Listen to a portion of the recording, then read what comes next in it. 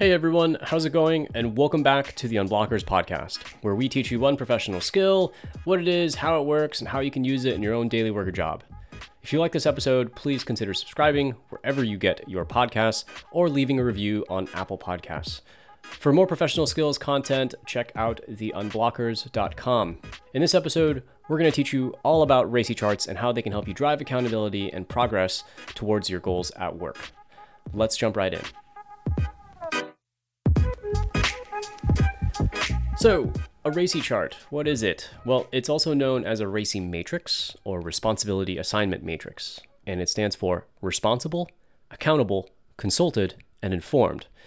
It's a visual representation of the roles and responsibilities of individuals or groups within a project or organization. It is used to clearly define and document who's responsible for each task or decision, and to ensure that everyone understands their roles and responsibilities within the project or organization. It also typically includes a list of tasks and activities on the left side and a list of individuals or groups up on the top. Each task or activity is then assigned to a specific individual or group based on their role in the tasks. The four main roles that can be assigned in a RACI chart are, again, responsible. This is obviously the person who is responsible for completing the task or activity. They have the authority to make decisions and take actions related to said tasks. Next up is accountable. This is the person or group who's ultimately, obviously, accountable for the success or failure of the task or activity. They're the final decision maker and are responsible for ensuring that the task is completed on time and to the required standards. Consulted. This is the person or group who needs to be consulted or involved in the decision-making process for the task or activity. They may not have the final say in the decision, but their input is important because of their subject matter expertise, or perhaps they're a higher level stakeholder with more strategic insight or decision-making. Informed. This is the person or group who needs to be kept informed about the progress of the task or activity. They may not be directly involved in the decision-making process, but they need to be aware of what is happening.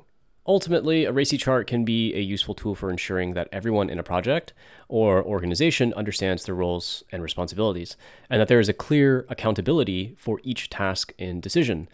It also helps to prevent misunderstandings and conflicts by clearly defining who's responsible for what. So, when should you use a RACI chart? Well, one of the best case scenarios is when you have multiple groups of stakeholders, peoples, teams, and you want to make it absolutely clear who owns what, and who to contact and talk to as it relates to any situation or project. That way, ownership and accountability of these certain tasks or processes or projects or programs even are very clear. Just to illustrate a very quick example, let's say that you are a project manager on a project of a new product release involving multiple teams, and each team has different contributions to the product feature sets. A problem arises in one of the product feature sets that need to be fixed quickly in order to ensure that the product timelines are met. You would look at this RACI chart, run your index finger or whatever pointer you have down to the appropriate feature set, and then across until you hit the team or person who is responsible and accountable. And then obviously you would reach out to them and get them to work on the problem and make sure that you solve it. So some of the pros and cons of using a RACI chart. Obviously, the pros we've been talking about for the first 3 minutes here. They clearly define roles and responsibilities and who to talk to whenever a problem arises or an action or decision needs to be taken. So some of the cons of creating a RACI chart or using a RACI chart. First off, it's going to take time to create. It's fairly time consuming to create a RACI chart depending on how granular or how much visibility you want. You will have to spend some time grouping together tasks or projects to ensure that it doesn't become too cumbersome, because creating gigantic RACI charts is just not going to be very effective. Second is that RACI charts require ongoing maintenance. They need to be regularly reviewed and updated as roles and responsibilities change or as tasks are completed. This can be fairly time-consuming as well. Next up is that RACI charts can also be inflexible. Because the RACI chart is based on fixed roles and responsibilities, it automatically, intrinsically doesn't allow for much flexibility or changes when unexpected events occur. Also, finally, a RACI chart may not be suitable for all projects and organizations, particularly if the project or organization is small or relatively simple. In those cases, a more flexible approach may be appropriate.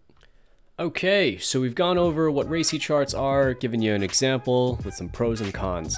Hopefully that's enough to get you started with using it and unblocking your own problems, projects, programs at work. For more information on RACI charts, take a look at our newsletter post on theunblockers.com or in the description of this podcast episode. That's all for today from The Unblockers, and we will catch you in the next episode.